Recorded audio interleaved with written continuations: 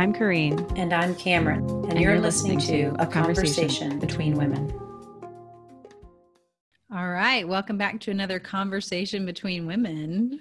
What's up today, Hi, Cameron. Corrine? I just want to get right into it. Well, I was wondering, are you familiar with Brene Brown? Yeah. So she has, well, I'm pretty sure she's where I heard this from, but she calls it a vulnerability hangover. Yes. Yeah.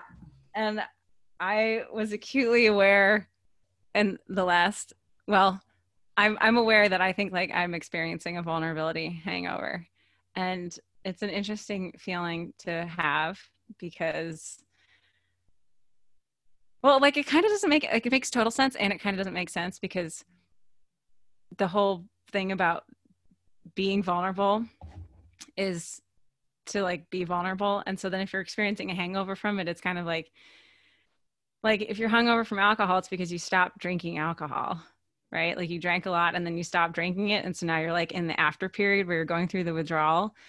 But like if your intention is to be vulnerable, the vulnerability hangover happens when you've like had extreme vulnerability and then you stop being vulnerable, I think, or you stop, or in some way you're like, that was vulnerable and now I'm protecting myself, or now I'm processing the vulnerability. Or yeah, I always feel like it's regret. Like the vulnerability hangover is like regret. Like, oh shit, why did I do that? You know, like why did I just let that? Yeah. Yeah. So like, which is a helpful way for me to be processing a recent experience I had because, if what I'm going for in my life is like authenticity and vulnerability, really what that is like openness, right? And well, I mean, it's authenticity and vulnerability and openness, and surrendering to what is and like honoring what is, because when you honor what is and what arises and you express that, then it's vulnerable because it's real. So I just like keep doing that. In theory, I should just coast right through any hangover and just remain open and vulnerable, and then hopefully make that more of a norm and then have it not feel so like gut wrenching. That's what I'm hoping. But I think I'm going to work on. I think that she says this too, that like, if you're, I think it's her that says this and something else, but like if you're really being vulnerable, like if you're really being vulnerable, then it's not ever easy. Otherwise, you're not being vulnerable. So like for me, a lesson I had to learn, I just like share about my life openly. I'm pretty much an open book and I share with everybody. And I had to learn that like, that's not necessarily vulnerability because it's easy for me to share. Right. But like sharing something that, like if I were to share something about how I, yelled at my kid or did something really awful that made me look like a monster or something, that's real vulnerability because that's not like easy to share. Right. So I think that it's not going to get easier if it's real because, it's not like, I mean, it's just like the spiritual path is not an easy path. Like we might be in the flow, but it doesn't mean the flow is easy. It's like childbirth. Some people say it's easy and it is easy, but it's not easy. It's not like without discomfort or without some people might call pain or like without sensation, right? Like there's these things that happen. Like I personally wouldn't call childbirth painful, but I would call it really uncomfortable and really intense. So like that's part of it, like there's always like there's still rocks in the river. Yeah. The river just flows around them. Yeah, exactly. That was very good. That's deep. The river just flows around. Yeah. And so like, you'll just get, we just get to this point of the vulnerability where we share knowing that it's going to like hurt like hell or that it's going to be scary or, it's going to be uncomfortable or whatever the sensation is, but we do it anyway. It's like, you just do it anyway. I mean, that's the whole thing of like living truth, right? Like I have chosen in this lifetime that I'm going to live truth, period. And it is not easy to live truth. Like it is always hard. I lose people and things and, whatever all the time for being honest or for being truthful or for always trying to stay like in alignment with what I feel like is truth. And so it's not easy. And a lot of people don't want to hear the truth. It's like that saying, you want the truth, you can't handle the truth, whatever that movie was or whatever. But yeah, it's people don't really want to hear the truth. So when you're somebody who tells the truth or wants to live in truth, it's not easy. It's not like without consequence, you know? Yeah. Yeah. That's a good point. I also think, well, but I also think about, like my mentor we've talked a lot about, triggers and the process that you go through in healing and growth, where you are like that you can actually get to a place where your triggers aren't so triggering, or they're not triggering at all, or like you have such distance and awareness of them and understanding of them that when they come up, it's like, oh, that thing. Yeah. Okay. I don't really want to go down that path. I know what it does to me, and you can recognize like you are triggered, but you can recognize it for what it is and then make a conscious choice around it. And I kind of wonder, I guess, if that's sort of the same thing. Like if we're being vulnerable, is it only like vulnerability has the associated meaning of like something that's uncomfortable and something that is scary or maybe triggering or whatever, and like pushing through that anyway. But so what if vulnerability is actually only just like a step on the path to true authenticity, where you're so in alignment with yourself and you're so dedicated to your true expression and to honoring what is, that you get genuine flow, where you find the bumps and things that come up, but they're not affecting you and you're not feeling so raw and vulnerable all the time.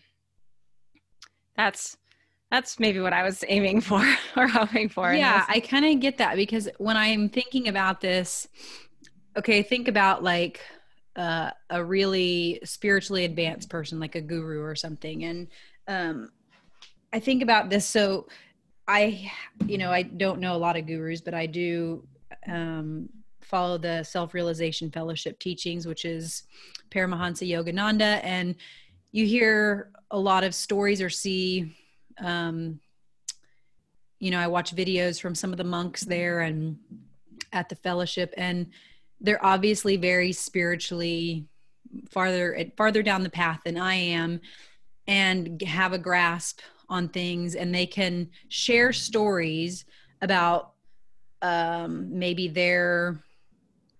I guess it would be their vulnerabilities in the past, like things that they've done or thoughts that they've had negatively about another person or whatever their personal experience is.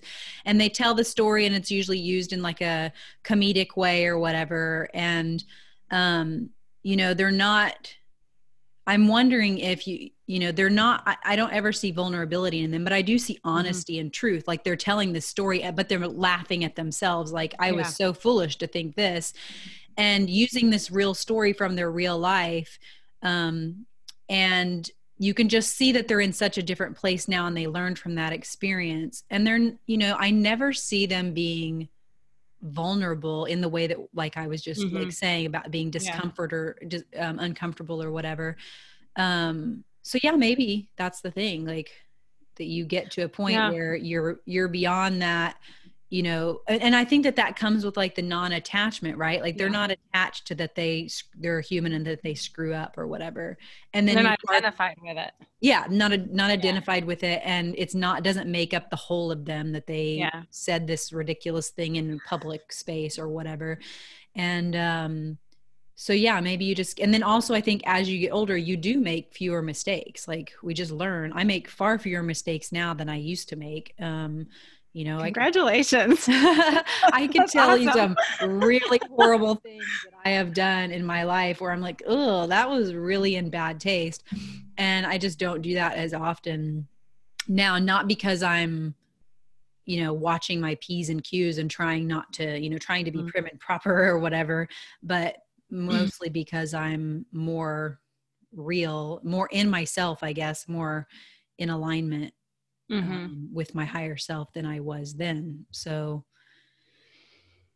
yeah. Yeah. I was, Well, go go ahead. ahead.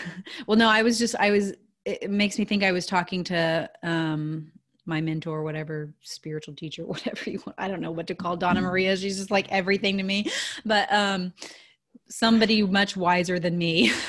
And I was telling her, you know, I'm at this place in my life where I had this experience where I led this ceremony, a couple weeks ago, and it was the first time I've done my work, like work in the world, that I felt truly nourished.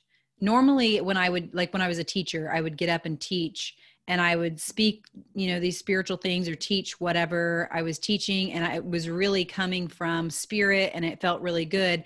And I would leave that place and be really mentally high. Like, oh yeah, this was really great. I feel really fulfilled, but I would be physically exhausted. And so I just have to like crash out for days. And, this was the first time I did something where I felt like going into it, I wasn't feeling very well. My belly was really tight. Like I was just really uncomfortable.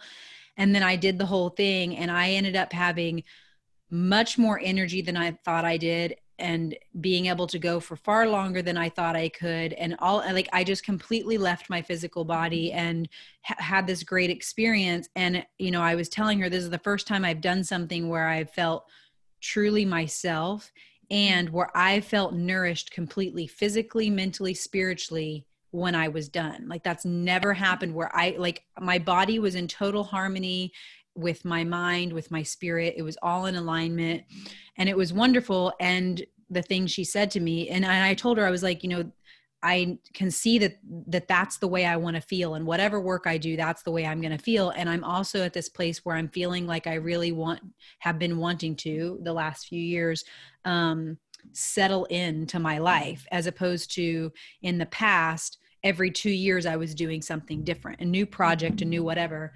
And she articulated this so wonderfully for me. And she said, that's because now you're on the path. Before, those were projects. All the things you were doing were projects, but now you're on the path, and this is the path. And the ceremonial thing is the path. Like that's the path. And she said, this is what you're going to do. And, and that's interesting to me, because I would not think of myself as a ceremonial leader. I still don't know what that's going to, you know, we wrote down some things of how, like a container that's going to look like, but I'm still just like resting in it, letting it all unfold, because I don't want to get into my mind of this thing where I'm like, okay, now it's time to organize and you know, like I can do that for sure. And that's not the space I want to be in when I do the work that I'm going to be doing after I have this baby. So yeah, it's really interesting. And I don't know how that tied in with what we were talking about, but basically it's about the being on the path thing. Like how different things are when you're on the path versus experimenting. Like, you know, like, I was just reading in one of the lessons that, you know, you dabble when you're trying to find like spirituality, or if you think that you're a spiritual person, you're dabbling in all this stuff. So you may do yoga, you may go to Catholicism or Kabbalah, or, you know, whatever, like all these different spiritual paths. But then once you find like your true guru, your true path, you can't ever look anywhere else, because it's like, oh, this is it. Right. And I've come to that point, with a lot of things in my life where I'm just like, I'm not really interested in anything else, because I'm on the path. So there's like a falling away and a natural narrowing of focus. Yeah. Or honing in, not narrowing of focus, but a focusing and a honing in. Yeah. Yeah. It's interesting. It feels good. I can say that. And it's nice to have somebody wiser than me articulate it, so I know what I'm experiencing. Because that's a thing that happens to me a lot, is I experience something, but I can't, it takes someone else, you know, like this is why I always have wise elder women around me, because I need somebody who can see things from the outside to give me like articulation, to help me to put it into English language. Because honestly, language is really hard for me. Like English, I feel like is not a language that expresses my feelings very well. Hmm.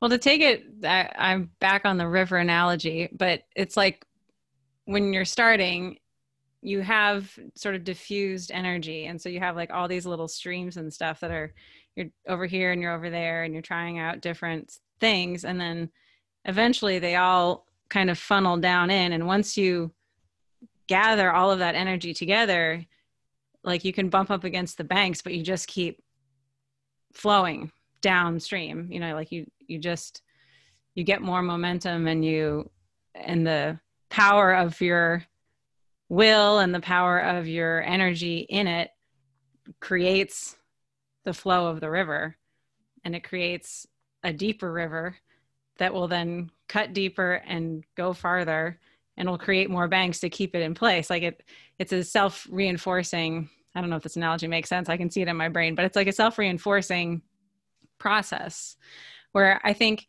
it feels like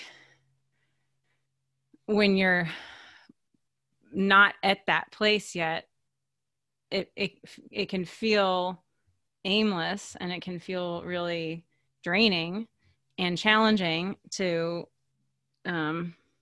know where to go or what to do, because all you see are different possibilities and options, and you're like scattering your energy everywhere. And yeah, I don't know. I guess I'm playing with that idea in my mind with the river, but in my own life, in my own way, because I feel like I've definitely spent a lot of energy out in different areas trying to like find the thing. I mean, pretty much I've realized, I don't know, my dad passed away in 2008 or passed on, or, you know, he's somewhere else. And I was, I think 2008, I was 21. And for me at that point, I was still really young, and it really affected the the following 13 years. And I just keep realizing like how different ways that I tried to cope with that. But one of the ways was like trying to get myself to arrive at a place, like at a destination, at a path, at something. And so I kept like, well, I'm going to do this. And like would throw all my energy into this thing. And like, this is who I am. And this is what my life is going to be. And now my dad's death has purpose because it helped me figure out who I am and what I'm going to do with my life. And so then I would do something for like a few months, and then like, actually I just discovered this other cool thing. And like, I'd go off and do this other, you know? And so I was like here and there and everywhere. And then I'd get a few years down the road and go, oh, wait a minute, but the thing I was doing, that was really cool. Can I circle back? You know? And I was just like all over the place. And along the way, I picked up a lot of cool things, and I picked up a lot of modalities and skills and, you know, experiences and stuff that are now kind of coalescing in my life. But yeah, I don't know that I'm as in the flow on the path as you are, but I definitely do feel a coming together of like not an arrival place per se, but sort of like an entrance to the path, or like a coming together. And I had the sense, you know, I've talked a lot about moving on this podcast. I've talked a lot about wanting a, you know, committed relationship on this podcast. I think, I don't know, I've talked about it in different ways. I know we talked about it with the eye doctor thing, but yeah. And I had this sense like I was like kind of on the struggle bus for such a long time, and like trying to figure out what I was going to do and where my life was going to go. But I had the sense that like everything was going to happen all at once.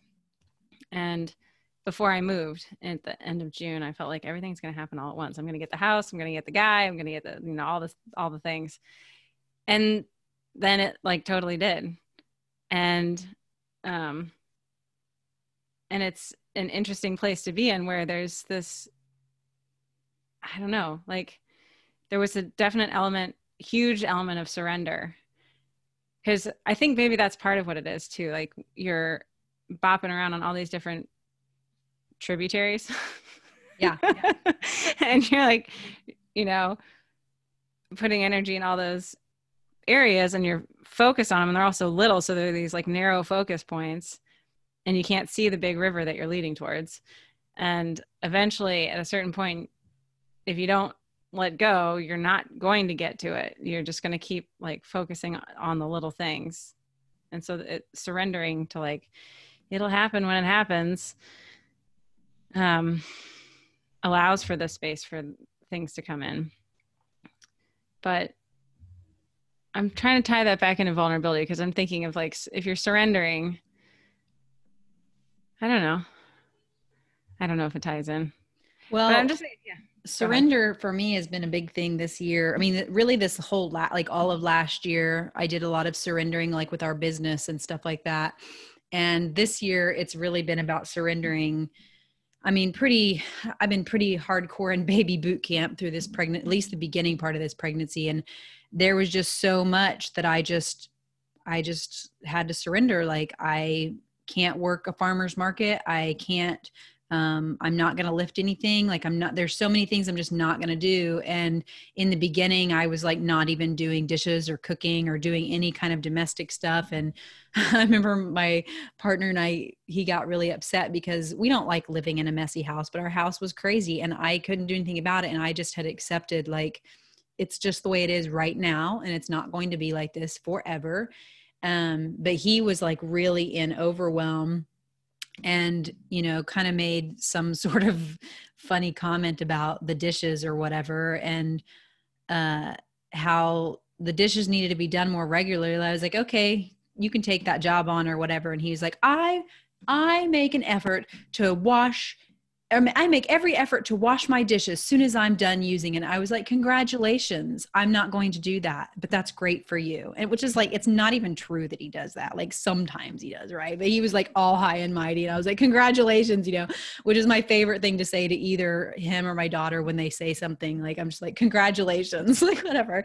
But, and I just told him, I was like, this is right now. Like, he's like, this isn't right now. This is our life. Cause it'd been going on for like 4 or 5 months at this point. And I was just like, no, it's right now. This is like temporary. Just like when we had our daughter, it was chaos for 2 years. And now we're like in this groove and things are fine. And we're getting ready to welcome this new baby. And the interesting thing about the surrender thing with this baby is it's not just happening to me. I'm seeing it happen to my daughter. I'm seeing it happen to my partner. All these ways we are all having to surrender these ideals of how things should be. And I think I mentioned last time that we're talking about changing our business in this huge way, like maybe even taking the summer off next summer from growing things. And, yeah, there's just like all kinds of talk happening. And that's like pretty huge because my partner's really into, stay the course, like men get in that mindset of like, we're going to just do this. And I'm like, but it's not working. And I didn't have to like go into any kind of lecturing to him or anything like that. He's just like, what he said is, I'm thinking about taking next summer and just like taking a step back from the farm so that I can take care of you all. And I was like, that's really pretty kind of sweet, like, and he's like, I just want to be able to be here and like taking care of you and our daughter and the baby. And, so I was like, that's great. He's coming to his own surrender of like, there's other ways that he can be like the provider and the man of the house besides like driving hard this business of like, we have to make X amount of money. And the same thing with my daughter. Like, she's really, I mean, it's been a struggle for her too, but she's really letting go of a lot of things. Like, she can't sleep in my armpit anymore. That she slept in my armpit like for the last 4 years of her life right there. And she can't, because I can't sleep on my back right now and I can't cuddle her like I used to. And so, we have to find other ways to connect. And that's been really a challenge for her because she really is used to sleeping like that. And there's just all kinds of little things like that she's having to surrender to. And it's this really, I used to hate the word surrender because I always thought that it was defeat. And I could not, I'm like, I know that there's a spiritual lesson here. We should surrender, like surrender to like God's will or whatever. But don't like that word. It's like defeat. But then it's like really what surrender is being in the flow of not trying to go down this tributary when the river is leading you to the whole cosmic ocean. Like just go down the river and you'll get the whole cosmic ocean instead of detouring down this tributary that's like a swamp, you know, with like alligators and whatever down there. So totally alligators. Yeah, there's so many alligators. Just don't take the detour and and I mean, you can only learn that through experience. Like you have to go down some tributaries and get bitten in the ass by some alligators to know, like just go down the river and you go into the cosmic ocean. And I feel like for the first time, it's really starting to sink in that like I am okay with going and just floating on my back down the river, and I will do what I am told to do by my higher self and in that moment, and just trusting that I'm going to be told the right thing to do at the right time, and that I will be prepared. And like back to the ceremony thing, like that was, I was having all the fears that come up when you do anything in publicly or whatever, and I was just like, it's okay. I'm going to have these fears, and I'm also going to do this because this is the flow. Like, this is where it's going. Like, I'm going to do this. And yeah, so that's what I'm just going to do. Just keep being in the flow no matter what. And I think that that's what this baby is teaching me. And so we'll see who this baby turns out to be, but there's a reason I'm learning this lesson. And the better you learn it now, than later. It's always better to learn the lesson well, maybe not always better, but it's always less painful, I think. The feeling is that it's going to be super painful and you want to avoid it, but it's typically less painful to learn the lesson the first time around. Yeah. What I've noticed, I noticed this yesterday, is that it's so ridiculous. I like be so aware that I'm like in my thing. I'm stuck in my headspace, going through my like crazy mind process. And I'm like, I just need to go outside. I just need to go put my bare feet on the earth and talk to the plants, the trees, the sky, the earth, mother, whatever. Like just talk to everybody. Just get out there and like listen and talk and commune. And I'm like, I have to say, so I feel like I should make a formal public announcement that I am officially dating somebody, which is very exciting. But my birthday was last week, and he took me out for my birthday, and he asked me what I love about myself. And my best answer, I realized, was that I love that I am, excuse me, that I'm kind of like that I love who I that I am who I am now, that I have gotten to this place where I know how to go out into the woods or into a field or into a backyard and like very quickly, instantaneously sometimes ground and connect to the earth and like feel who the great mother is and feel her holding me and feel source and feel the spirit all around and feel the life in all of the plants and animals that are around me. And like that I spent so much of my youth walking through the woods behind my house, like aching for that feeling of connectedness and that feeling of belonging and sense of place and like that I belong to this earth.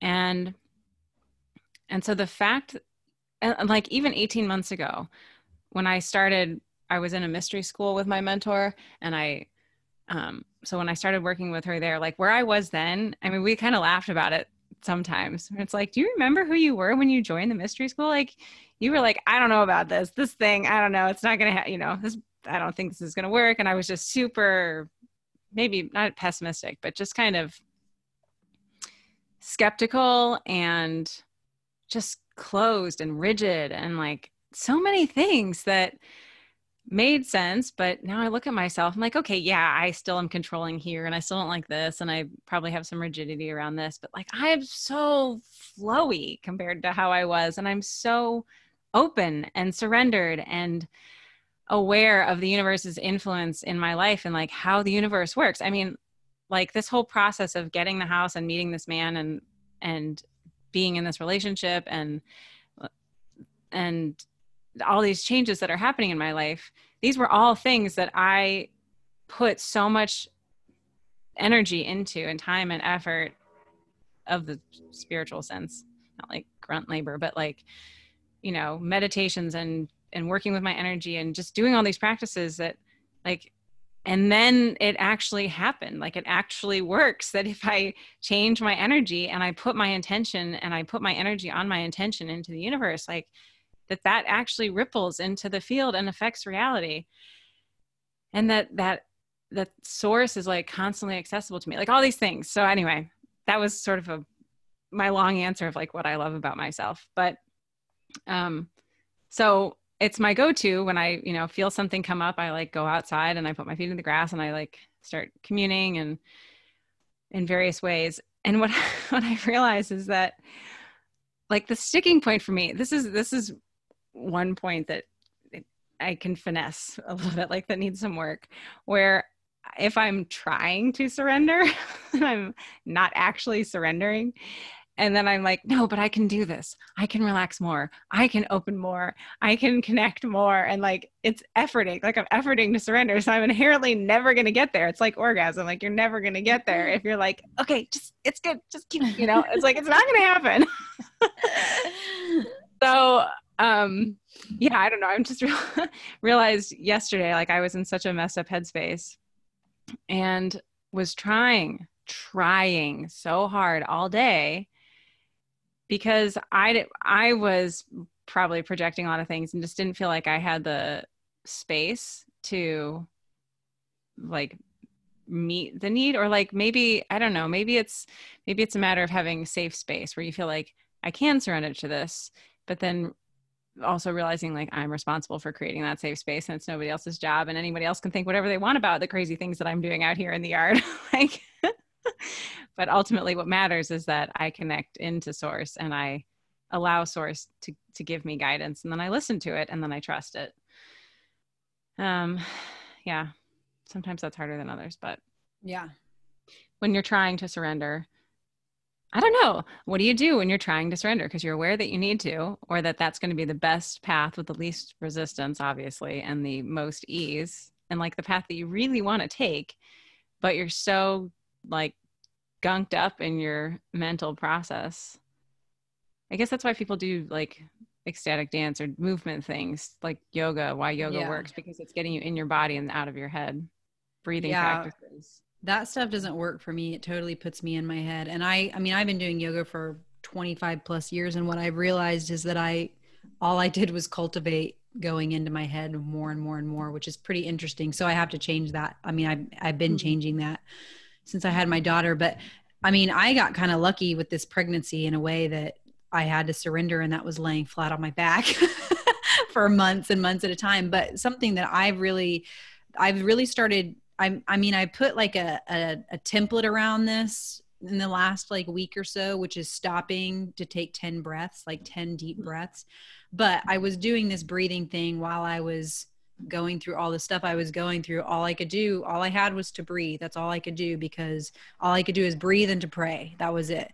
Mm-hmm. And especially like when I was hemorrhaging and I thought I was going to bleed to death, it was just like, okay, you know, and then there was some surrender with that, but also there was not surrender because I was absolutely adamant that I was not going to die and leave my daughter. Like I wasn't going to do it. But what I did do is surrender to trust. Like, I guess that's really what it is, like surrendering into this like basket of trusting that my work here is not done, that I am loved by God, that my life has a purpose that I have not fulfilled yet. And that my body surrendering to my body, that my body has a wisdom that I can't even fathom at this point, that I could possibly be hemorrhaging out everywhere, bleeding all over the floor, and that this could actually be healing that's happening, right? Instead of that this is imminent death that's happening. You keep giving me chills, Cameron. I mean, well, seriously. And I've been doing this this Kulsa Way prenatal yoga, and it's like based on Kundalini yoga, and it's all to like get your, you know, Kundalini is all about getting your mind right so that you can like make it through life. And so that's what it's a gentle Kundalini yoga, but it's all about the mind. So I've been doing that lately, and this morning I think she called the practice, it was this woman, I've been doing her classes online, and she called the class like something like Kundalini yoga to know that everything is going to be okay. And she said this thing in the beginning. She said, you know, we put all this energy into preparing for the worst, right? And especially in particular with pregnancy, it's like all the backup plans, you know, you've got all the backup plans, and you have to have the backup plans because people are going to think you're irresponsible. Or what if you get into a sticky situation, or like in my case, I'm doing this free birth again, and like this time I'm not having any prenatal care. This time I'm, you know, not going to have anybody present but my family. Like it's just more extreme than it was last time. And she said, you spend all this time preparing for what could go wrong, but that's like 80% of the time things go right, which I would say it's even more than that. Like the first midwife I ever met with said, if I put 100 women out in the woods to give birth, 97 will come back with a baby. And I was like, those are good odds for me for a free birth, you know, like, and I'm not afraid of, at that point, I wasn't afraid of, you know, dying. I didn't think that was what was going to happen at all. And, so yeah, we put all this effort into what could go wrong, but we never think about what if everything just went perfectly? Like, what if everything is just perfect how it is? Yeah. And it really just like struck me that she just said it so simply and out there. And that is everything that I've been learning. It's like, what if, you know, people like my mom gets all in this thing about like, oh, pregnancy is really hard for you. You have this bleeding and and it really takes it out of you.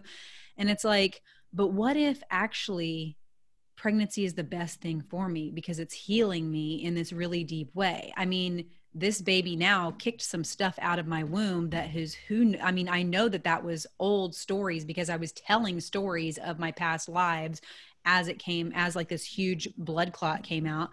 And the same thing with my daughter. Like, I think about who I was before she came and who I am now. And she totally saved me. She saved me from my ego. She saved me from being a complete and total man hater and just like being so filled with rage all the time and thinking that I was a victim. And she has helped me to learn to receive love, mostly because she literally tells me she loves me 100 times a day.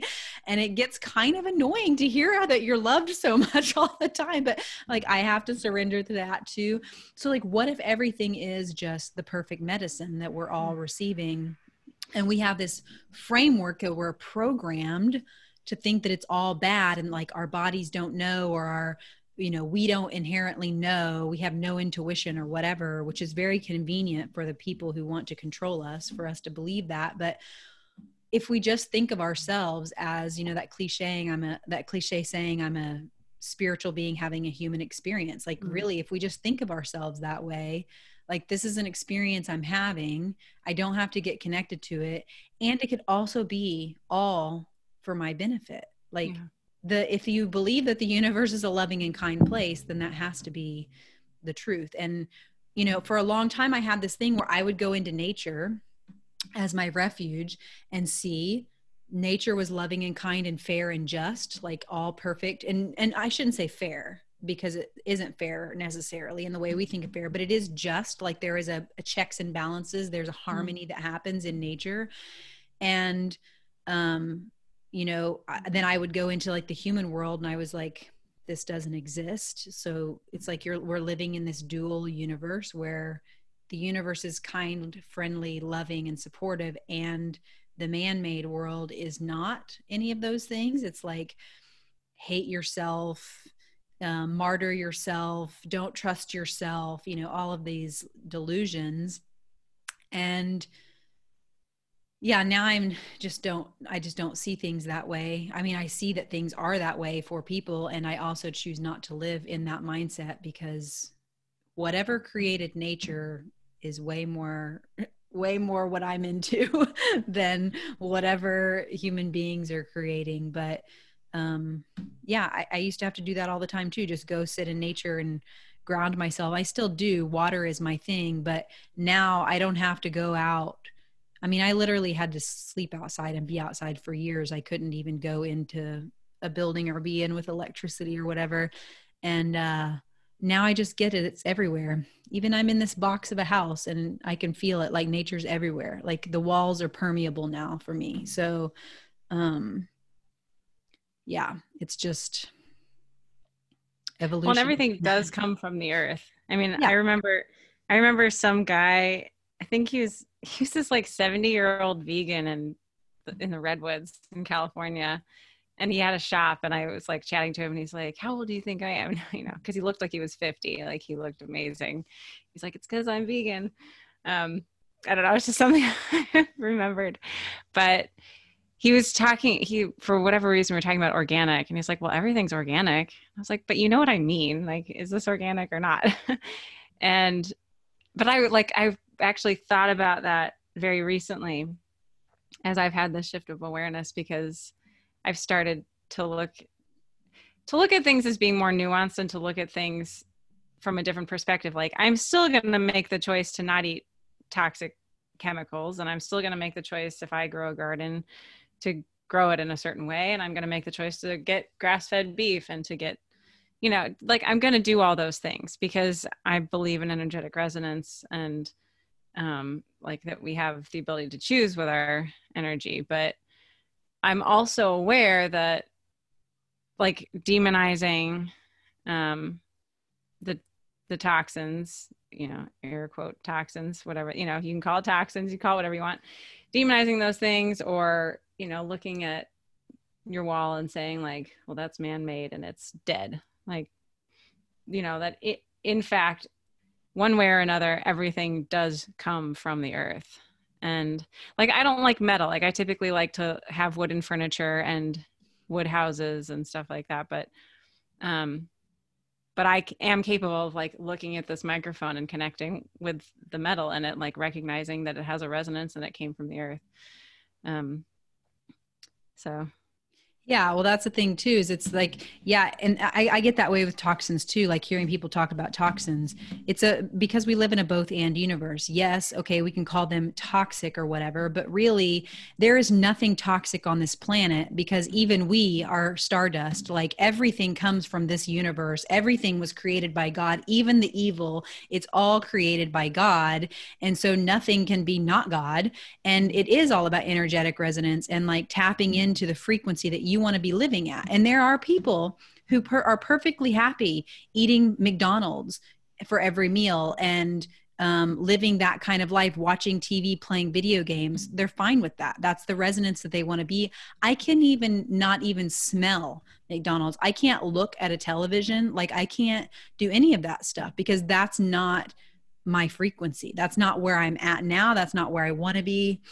And I have been in that place in the past, but I mean, that's kind of the frequency I grew up in. But yeah, if you're not, it's all about where you want to vibrate at. And as we evolve, it's like the faster you're vibrating, the lighter you get, the higher you get, you're floating basically. I mean, that's what like evolution is you're just getting lighter and lighter and just like floating in like God ethers or something. But it all comes from like, I just can't see when people get all freaked out and spun out about stuff, even things like the crazy stuff that's happening now in the world, like the vaccine and all this stuff. It's like, I can see all of that. And I am more powerful than all of that because I am created in the image of God, literally, not like not the ego, but like my spirit is created in the image of God. So I have all the powers that God has. I just don't have access to them because I'm not at that level. But there are people who have existed, human beings who have had access to that and have done things like levitate or dissipate into the air or die and come back. Like, these things are real. And, you know, yeah, it's just like where we're at, where we're vibrating. And when we're talking about like toxins and all this stuff, it's like this whole thing. We talked about this, I think, a lot in the beginning when we were doing this podcast, that we're focusing all of our attention on the toxins. We're focusing all of our attention on the evils of the world or whatever. But now you and I have come so far just in this is what, our 9th episode we're recording right now. And we're not even talking about that stuff because we're living a completely different life already just in 9 months.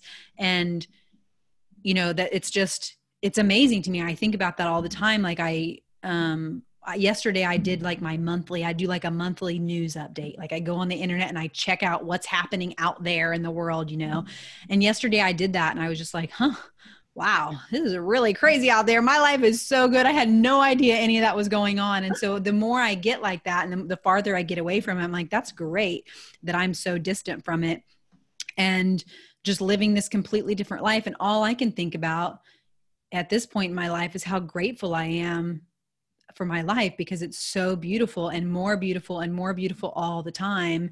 And just all these things are bubbling up. These things are happening around me that are just really amazing. And I'm just falling in love with my family even more, and just the life that we're living. And it's really just great. And so then I see that stuff and I'm like, oh, it still exists out there and I could tap into that, but I'm not going to, because it's not at all what interests me anymore. And I hope that I get so far out there that I just like walk out and I'm like, what's going on with all these people? Oh, well, whatever, just like walk right by it and have like, I hope that I kind of in a way become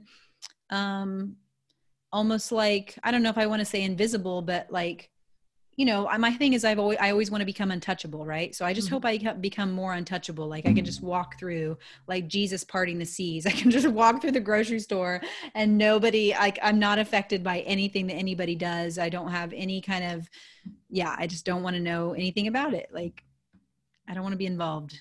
People can live their lives. I don't want to be involved. Yeah. Well, and that's something that I've been processing through a lot in this relationship that I'm in now. Like it's like a tangling of energies and like being able to hold my energy. And it's interesting because like on one of these, something went crazy in my brain and I like needed to take moments.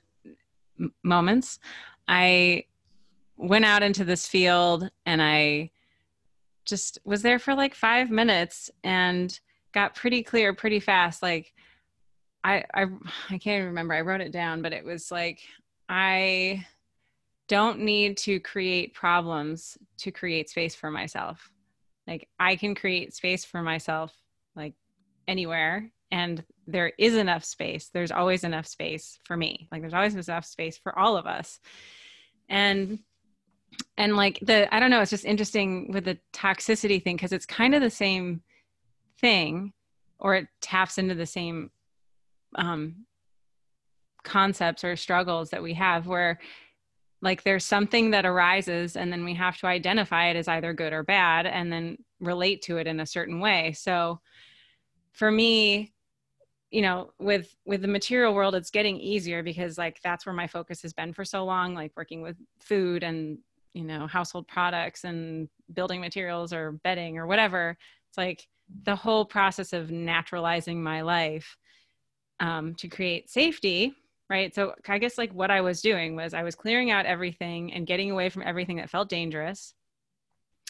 And that's interesting. Okay, I'll piece this together with something else. So I was just having another conversation with a friend about like building fortresses versus having boundaries, like building walls versus boundaries. And just realizing in my life, and I guess I'm realizing this as I'm saying it, that this was one other area that I did it. Like it's really easy for me to see this in relationships, but in the material world, like I created safe space for myself by, telling everybody like, you're not allowed to feed me or my kid anything that's not organic or not grass-fed, or, can't overheat your like you can't cook with olive oil, you have to cook with ghee or tallow, or those kinds of things.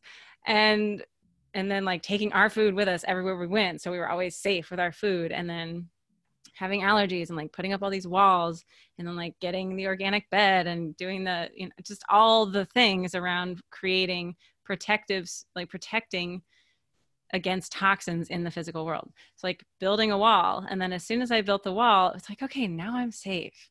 And so I built this safe space around myself, but I had to create I mean, I didn't create these problems per se, but for me, I created it in myself and in my life as a problem, like that all these things were problems. And my daughter had horrendous eczema as a baby. And so that was sort of the justification, one of the justifications for being super extremist with it. But there are millions of other ways I could have approached that whole situation without creating crazy walls and controls and things like that. So I created I created all these problems. I was like, these are all problems. So I have to address them and focus on them and fix them. And then by taking care of the problem, I created space for myself, like to protect myself and my kid. And then eventually I got to like chill out a little because it wasn't so threatening anymore, because I'd created a buffer for myself where I felt safe enough of finally that I didn't have to feel so threatened all the time by all the, you know, triggers or threats, perceived threats of the material world. And so what I'm realizing is like, I'm in a point in my life where I feel like I'm actually cultivating like closer and closer relationships than like I've ever really had in the past. And like real relationships with real people who are real and like offering themselves up fully to be vulnerable and authentic and like have real conversations. And it's like, you know, throwing up everything, like everything's going into chaos inside of me. I'm like, how do I have a relationship? How do I be close to somebody? How do I let myself get close? How do I let them get close? What do I have to do? What does this look like? You know, and all these like freak out things. And so then I'm like taking space and like, okay, well, I at least know how I can process this, right? I go to the earth and I've like learned these tools and I can connect and I can ground and I can feel a lot better pretty fast. And then I can come back and I can be like my awesome self again, right? But what I realized in that moment was like, yeah, that does work. And you can keep going out to the earth and putting your feet on her and like connecting and getting that love and getting that nourishment and support and like remembering, like really what it is, it's I go out there so that I can expand my awareness, because when I'm like in the house face to face, all I see is, you know, this very narrow focus stress response of like something was said or something happened or something in my body like freaked out. And so there's no space or awareness. And so then I leave the situation, which I mean, I think there's great value in this, like generally like being upset or triggered by something and you don't have the conscious awareness or the ability in that moment to process it like in a conscious, healthy way that you want to do, like, yeah, take your space, go outside, do whatever you got to do. And the awareness of, I mean, like this particular instance was like so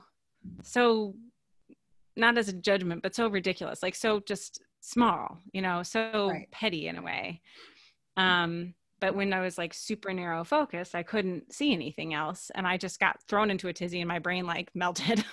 And so I went out to the field and I chilled out and got this message, like, there is enough space. There's always enough space. There's enough space for you. There's enough space for everybody. And you don't have to create problems to create that space. Because I think, I mean, I'm sure that was somehow that was some conclusion and program that got in there, you know, when I was growing up, like, the only way to be safe is to have space. The only way to be safe is to be alone or whatever. And probably the only way you got space when you were a kid is getting sent to your room or something, or like, you know, like, right.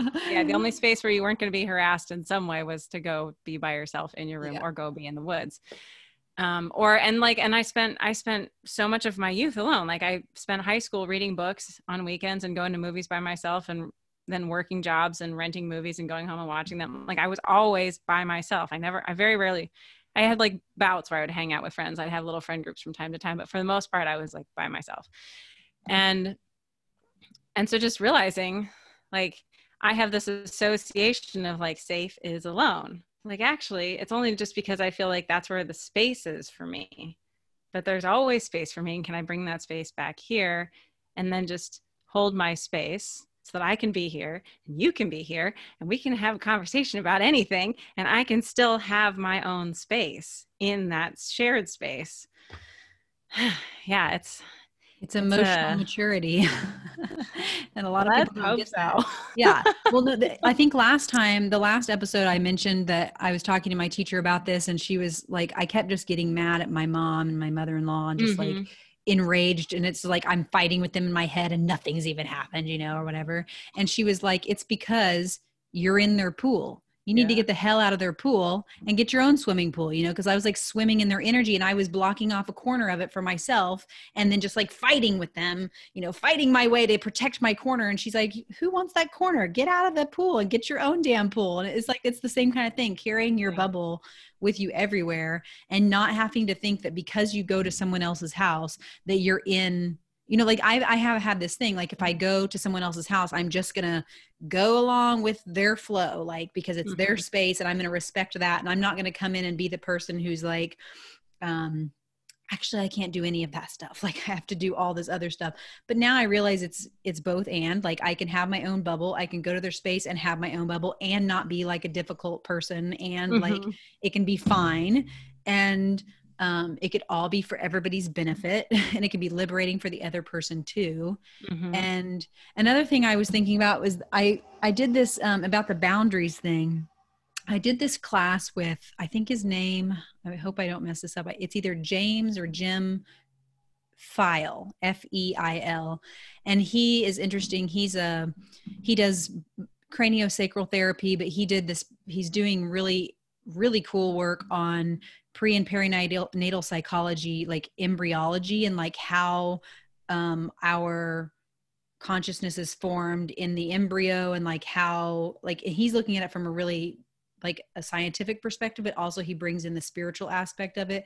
So anyway, he has like really cool views on this and just talks about things in ways that I've never heard. But he was talking about boundaries, and he said, everybody thinks of like a boundary as a wall, and we're putting this boundary around ourselves, like the fortress or whatever you were saying. And he said, but really, if you think about what's like the ultimate boundary, if we take it down to a cellular level, the cell wall is a boundary, and the cell wall is what keeps everything contained inside so that it functions perfectly. So he referenced boundaries as being, instead of looking at as being a wall, a brick wall, it's a permeable layer, but it's what keeps, it's the container, right? So it's like, so you creating the food thing, you created your bubble boundary. And you had to do that because you were in somebody else's pool, and you were like, I don't want to be in somebody else's pool of their frequency. So, and I mean, I've done this too. So we create our bubble boundary, and that's what we carry with us. But it's also, it's permeable, right? Things come in and things go out, but we check the things that come in and the things that go out to make sure, like, okay, is that all right? Whatever. And it doesn't have to be this whole stressful thing. And it's like, I just love that way of thinking about it, that the boundary is permeable and that it's the container, and like putting that with us floating around in our own bubble pool of energy. And, at this point in my relationship with my partner, I've been thinking about it a lot. And I always kind of think about it like over the years, we've been together 9 years now, and we really don't have any boundaries at this point. There are no boundaries. There are not really things that we have free expression of emotions around here. And, I'm getting better and better at like taking nothing personally. So everybody's just kind of allowed to express however they want in the moment. And also that doesn't mean that there's like, people can be abusive or whatever, like that's not acceptable either. But allowing for that we're all humans and that we're all on a spiritual path, and that sometimes we say things that are, rude or whatever. And just not having the boundary of like, I used to have these boundaries, hard, rock solid, what I called boundaries of like, you can't say that to me because that's a deal breaker. That's a deal breaker and I'm leaving. And so it was like, I was always leaving. But every time I would like pray about it or get with myself, it was like, patience, just patience. Like that's what's been being told to me from the beginning of this relationship is patience, just have patience. And I mean, I'm seeing myself and my partner evolve, so much. And he's broken every rule, every relationship rule that we've had, he's broken. And of course I have not, because I am, high and mighty and I just don't do those things. But, like my thing is like coming down off of my pedestal or whatever of like that I'm this perfect human that I'm not. And being like, okay, his things manifested in all the ways that society tells you men are pieces of shit, you know, like affairs and like leaving me and, you know, all of these things or whatever. And also we are on a spiritual journey together. And like, that's not the reality now at all. Like, I mean, any woman could walk into my house right now, butt naked, and like Sam wouldn't even flinch an eye, you know, like he's just so in love with his daughter and I. So it's not like, that's not our reality. And I also have to realize, you know, he was like 22 when we started dating. So, you know, now he's like 31. So, and he's 8 years younger than me. So that whole thing. But anyway, yeah, just like not creating these rigid things of like, these are the rules of our relationship. And you have, and I think we have to have those in the beginning, you know, like to set things up of like, this is how it's going to go. But also we have to like let go of some of that stuff. Like, let's just be ourselves. And at any point in time, I don't feel fulfilled or I'm not getting what I need in this relationship, the contract can change or I can leave. Like, I'm not a prisoner and I don't have to be in a contract that I don't want to be in. Things can always change, and that's okay too. Like, I don't know. I feel like people take relationships so seriously. It's like, I cannot do it. I'm like, oh my God, I can't do that. Like, I can't be fretting over a man all the time or like fretting over, oh, is he mad at me? Oh my God, what just happened? Like, I just cannot do that. I have way too many things I want to do in my life. I cannot do that shit. Well, you touched on the, you know, maybe at the beginning you set up those boundaries or rules and things. And what I was, you know, talking about earlier, this idea of, you know, you are like, you may create a wall at first so that you have enough space to create safety for yourself. And I think that's probably like at the beginning of a relationship when you're building trust, I think probably those are ways that people maybe consciously or unconsciously would use rules or, you know, expectations as a way to see like, can this person be trusted to do X, Y, or Z? Then I know that I can trust them. And then you build more trust. And not saying that that's like the best way to go about it or build trust. But I can see that is it's like part of the process. I think I've been so hard on myself generally across the board, but specifically in the context of like how rigid I've been and how much I've controlled things and how many problems that's caused for me. And realizing that, you know, like if you're living in a severely upregulated nervous system, like as Joe Dispenza would say, living by the hormones of stress, like, you know, if you're living in a perpetual trigger, if your life is just like one big trigger, you have to create safety however you have to create safety. Yeah. But the important piece of it is that you don't build walls and then never break them down or rebuild them or, you know, restructure them. Carry them over with everybody that wasn't that person or something. Yeah. Right. Yes. And then like, yeah, never move and change and grow. And like you're saying, like the contracts of your relationship can be renegotiated. Like if at some point you feel like you've built the trust, like you can knock down those walls and maybe say, this doesn't have to be a rule. It's just, I trust you now. And so I know that this isn't going to happen. And if one of those things were to happen, you have, you know, hopefully established enough of a relationship and trust and connection where you can communicate through it. And, you know, yeah. Anyway. Well, there's multiple parts of that. So I'll kind of elaborate just so people who are listening know. So Sam and I were together for 2 years, had a really great, dreamy, amazing, we were the first people each of us felt like truly loved, like received and gave love, like a very open, loving relationship. It was wonderful. And then we had 2 years where we were traveling separately all over the world. And Sam we both kind of went into whatever you would call, like people call it like the dark night of the soul or whatever, but it was basically just like plummeting. We left our home, we were traveling, and then we separated while we were traveling so that we could both travel on our own. And this is when all this stuff happened. It was during that time. And then I decided I was done with it and done with this weird long distance thing that we had where we like saw each other, you know, a couple times a year and just like wrote these love letters that were just like out of romance novels. And then like all of a sudden I wouldn't hear from Sam for like 6 months or something like that. And then like seeing pictures of him with other women. And, you know, it's just like this weird thing. I was like, I'm just not going to do that anymore. So I just told him I wasn't going to do it. And because our relationship is totally like divine, like it's cosmic, it's divinely ordained, like we were supposed to be with each other. When I did the cord cutting that I did, he was living in Mexico and he felt that, and he plummeted. Like I had cut him and he had fallen off the ledge and he plummeted. And so 2 weeks later, he said, I'm coming back to America. I want to live the life we've been saying we were going to live. He came back 2 weeks after that. I was pregnant.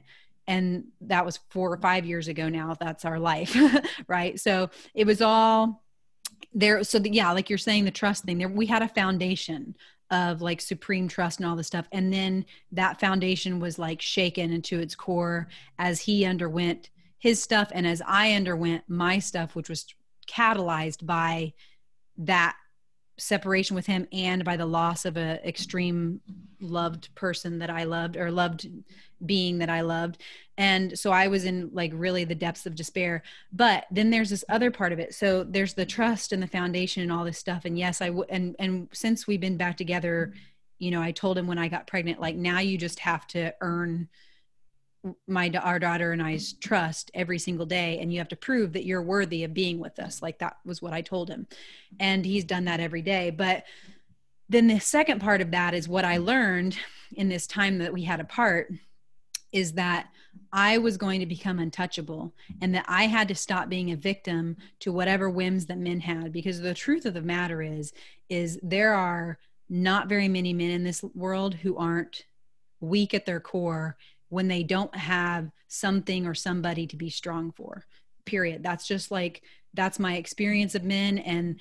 And it usually changes when they have kids or when they find a woman that they want to be strong for. And so, or like men in the military or whatever, they find something that like makes them be strong, but they're weak and they have no character because they're not taught to have character until they're taught to have character. So I decided that no man was ever going to be the determiner of who I was, how I felt about myself, what my life was going to be, whatever. So I decided I was going to become invincible. So that meant that whatever he did had nothing to do with me. I wasn't going to take it personally. If he went out and he had an affair with another woman, I wouldn't care. And I would just go on living my life, and I would figure out how we were going to negotiate that, whatever, but I won't leave my house. I won't live a lesser life than I'm living now. So I'm not going to plummet into poverty because he is decided he's not going to carry his end of the bargain. Like there's just things I'm not going to do. I'm just not going to do those things. And so these are my things, and they have nothing to do with him. Like if he lives or dies, if he runs away, whatever.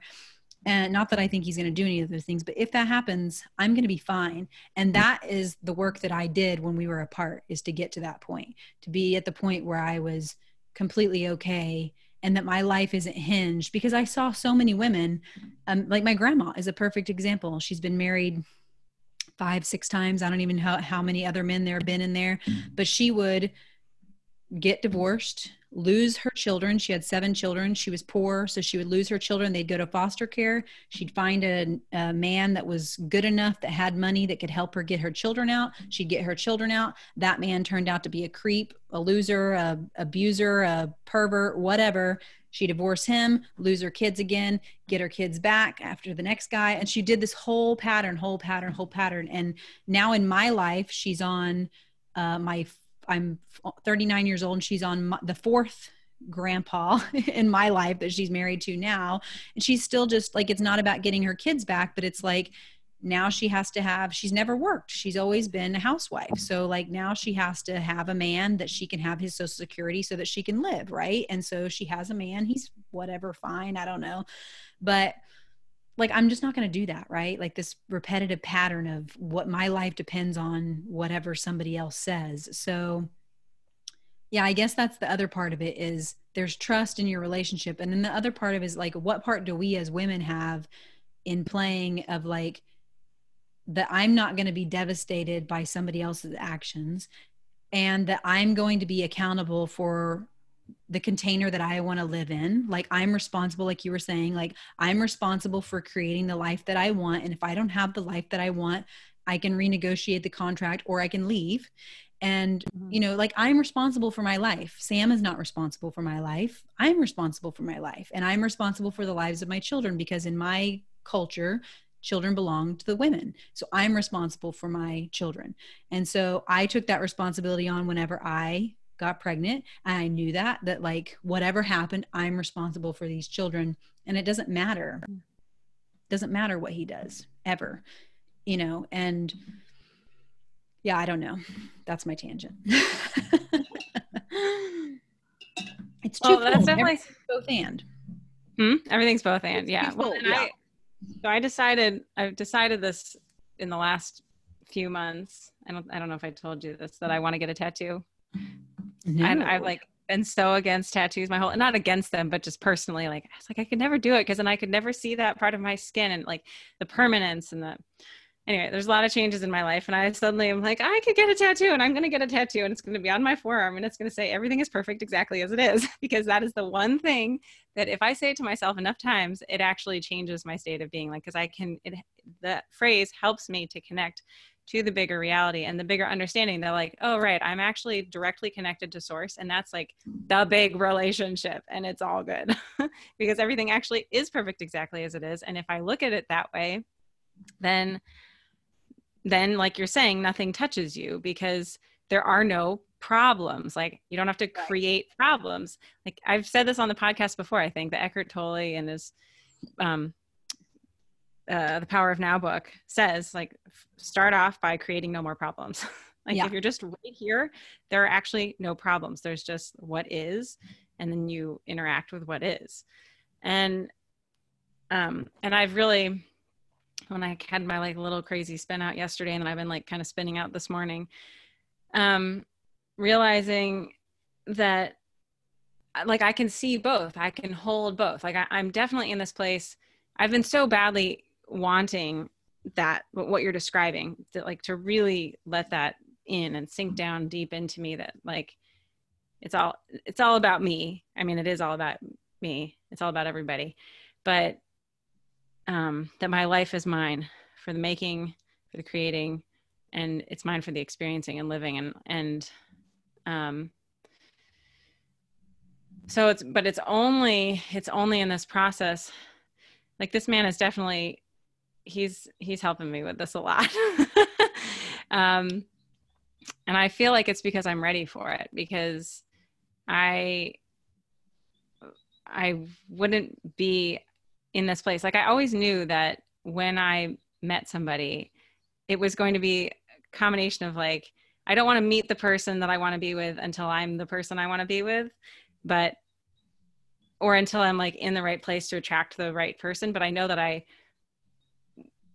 that when I'm in that place, it will be because like I'm the person that I want to be with. And so that I'm in this right relationship with myself and my growth and my path.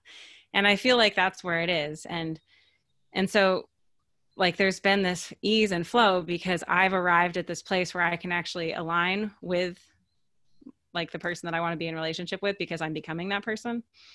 And then also because of that, it's like, so that means I'm ready to dig up all the deep shit and to dig up all the muck from the bottom of the pond. And so the universe is just like, it's like doling things out day by day by day by day. And it's all just like, a lot of it's super painful. A lot of it's triggering, and a lot of it, but I'm able to be in this place with it much more so now than ever before. But I'm able to be in this place with it where I can see it as mine. And I can see it as like, as much as I'm able, the blessing of my life experience, where I'm like, remember what I wanted, remember who I wanted to be. I can't be that person because this is still here. So now I just got to clear this out and let this go and work through it and process it and understand it for whatever it is.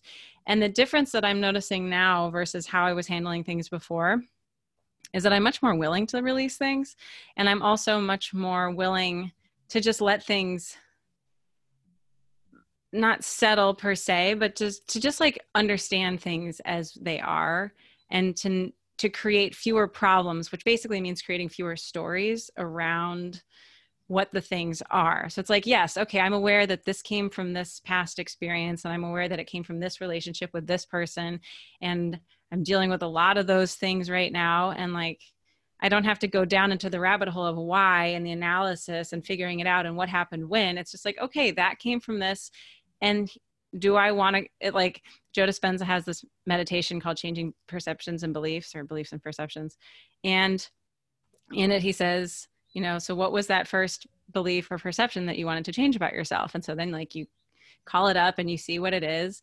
And then he asks, and do you want to continue to believe and perceive in that way?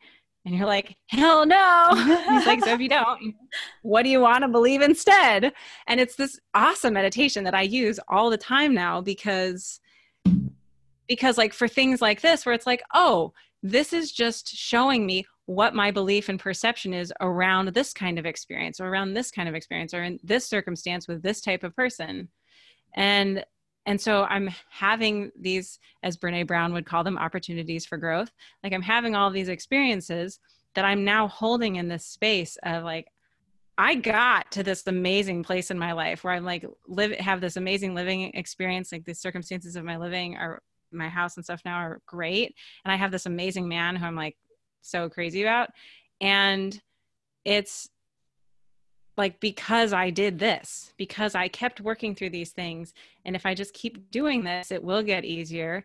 And I can see that this works, that the more that I do this work, the more I can actually align with my future self, my future desires, my dreams, visions, whatever, like my highest future self. And so I don't have to attach so heavily to the things as they arise and feel like I got to get down in the trenches and do the deep digging work and really like get into it and like, you know, make it hard for myself, because that's what I've always felt like I had to do. Which is another whole perception and belief thing about like, I got to be hard on myself because I'm never, you know, never doing enough, blah, blah, blah, all that stuff. So I can work with that one. But just realizing like, I don't have to create more problems. I can just be with these things and allow them to just like be like, hey, thanks for showing up. You can just chill out now. It's all good. That's not real. It doesn't happen anymore right now. See, this is different. But in that process, like that is the process, as Joe Dispenza would say, of becoming greater than your environment, greater than your body, greater than time, greater than, you know, anything that could come at you. And like, if I can hold myself in that place where I'm always like primary relationship is the direct connection to source, then like, it's all good.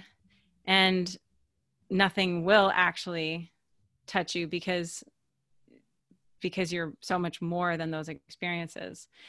And the other thing I realized, I think I was doing a meditation and was seeing that, and was like seeing sort of this line going like through me and up. So like as a visualization of me connecting to source, like feeling that as source energy drawing me, like not drawing me up, but up. And what I realized was like, I'm there and so is my boyfriend. And so that there's like actually no inherent conflict between us.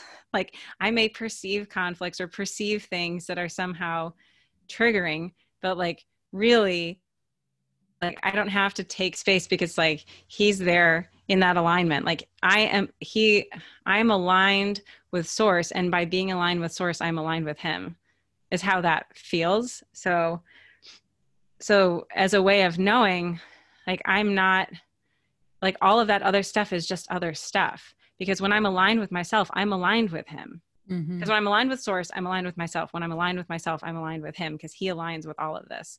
So like, I don't need to create the problems, and I don't need to feel threatened or create distance or anything else, because all I have to do is align with myself. And when I align with myself in this moment, none of those things exist. None of those things are any longer relevant or real.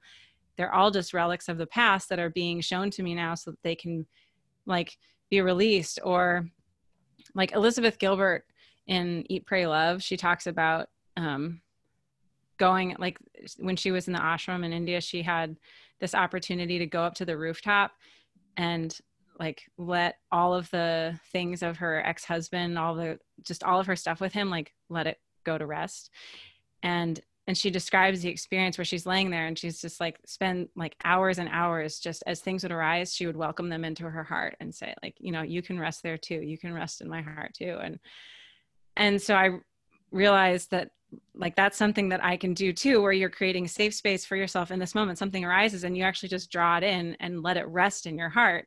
And so when these like relics of the past arise, I don't have to do anything with them. I don't have to analyze them and figure out what they are, or try to push them away, or try to like get to the bottom of this. I can just like, hey, yep, that sucks. That sucked. That wasn't fun. And now it's done and it's okay. You can just rest. Like, it's okay. It's cool. And then that's aligning with myself, because it's aligning with like love and full acceptance of who I am, and not attaching to these unconscious patterns and programs and all that stuff. And so then I can just be strong in my present self. Yeah. Untouchable. Yeah. And then the whole thing too is about, that's also about stepping out of victimhood. Yeah. Like you can't do that, because I'm thinking about at times in my life, there were literally times in my life where I would not have been able to do that, like welcoming things in, because they were victimizing me. And I mean, victim stuff is still something I can definitely slip into, especially with my daughter. It's really interesting. I just feel like she's attacking me all the time and that I'm like, and I have to constantly remind myself, I am not being victimized by my child. Like, just because, you know, she's being persistent in wanting whatever she wants, like I'm not a victim here, like, you know, whatever. But, you can't accept things in to rest if you're not out of the victim space, you know, because if you're a victim, it's like everything is coming there to leech off of you, instead of just like this other vision. Like when you're saying that, you know, letting things come in and rest, like it's like providing this, like almost like a beautiful cemetery, like a ground, like hallowed ground that things can come and rest. And like, you can maintain that and like keep the paths mowed and make sure that all the gravestones are kept nice, whatever.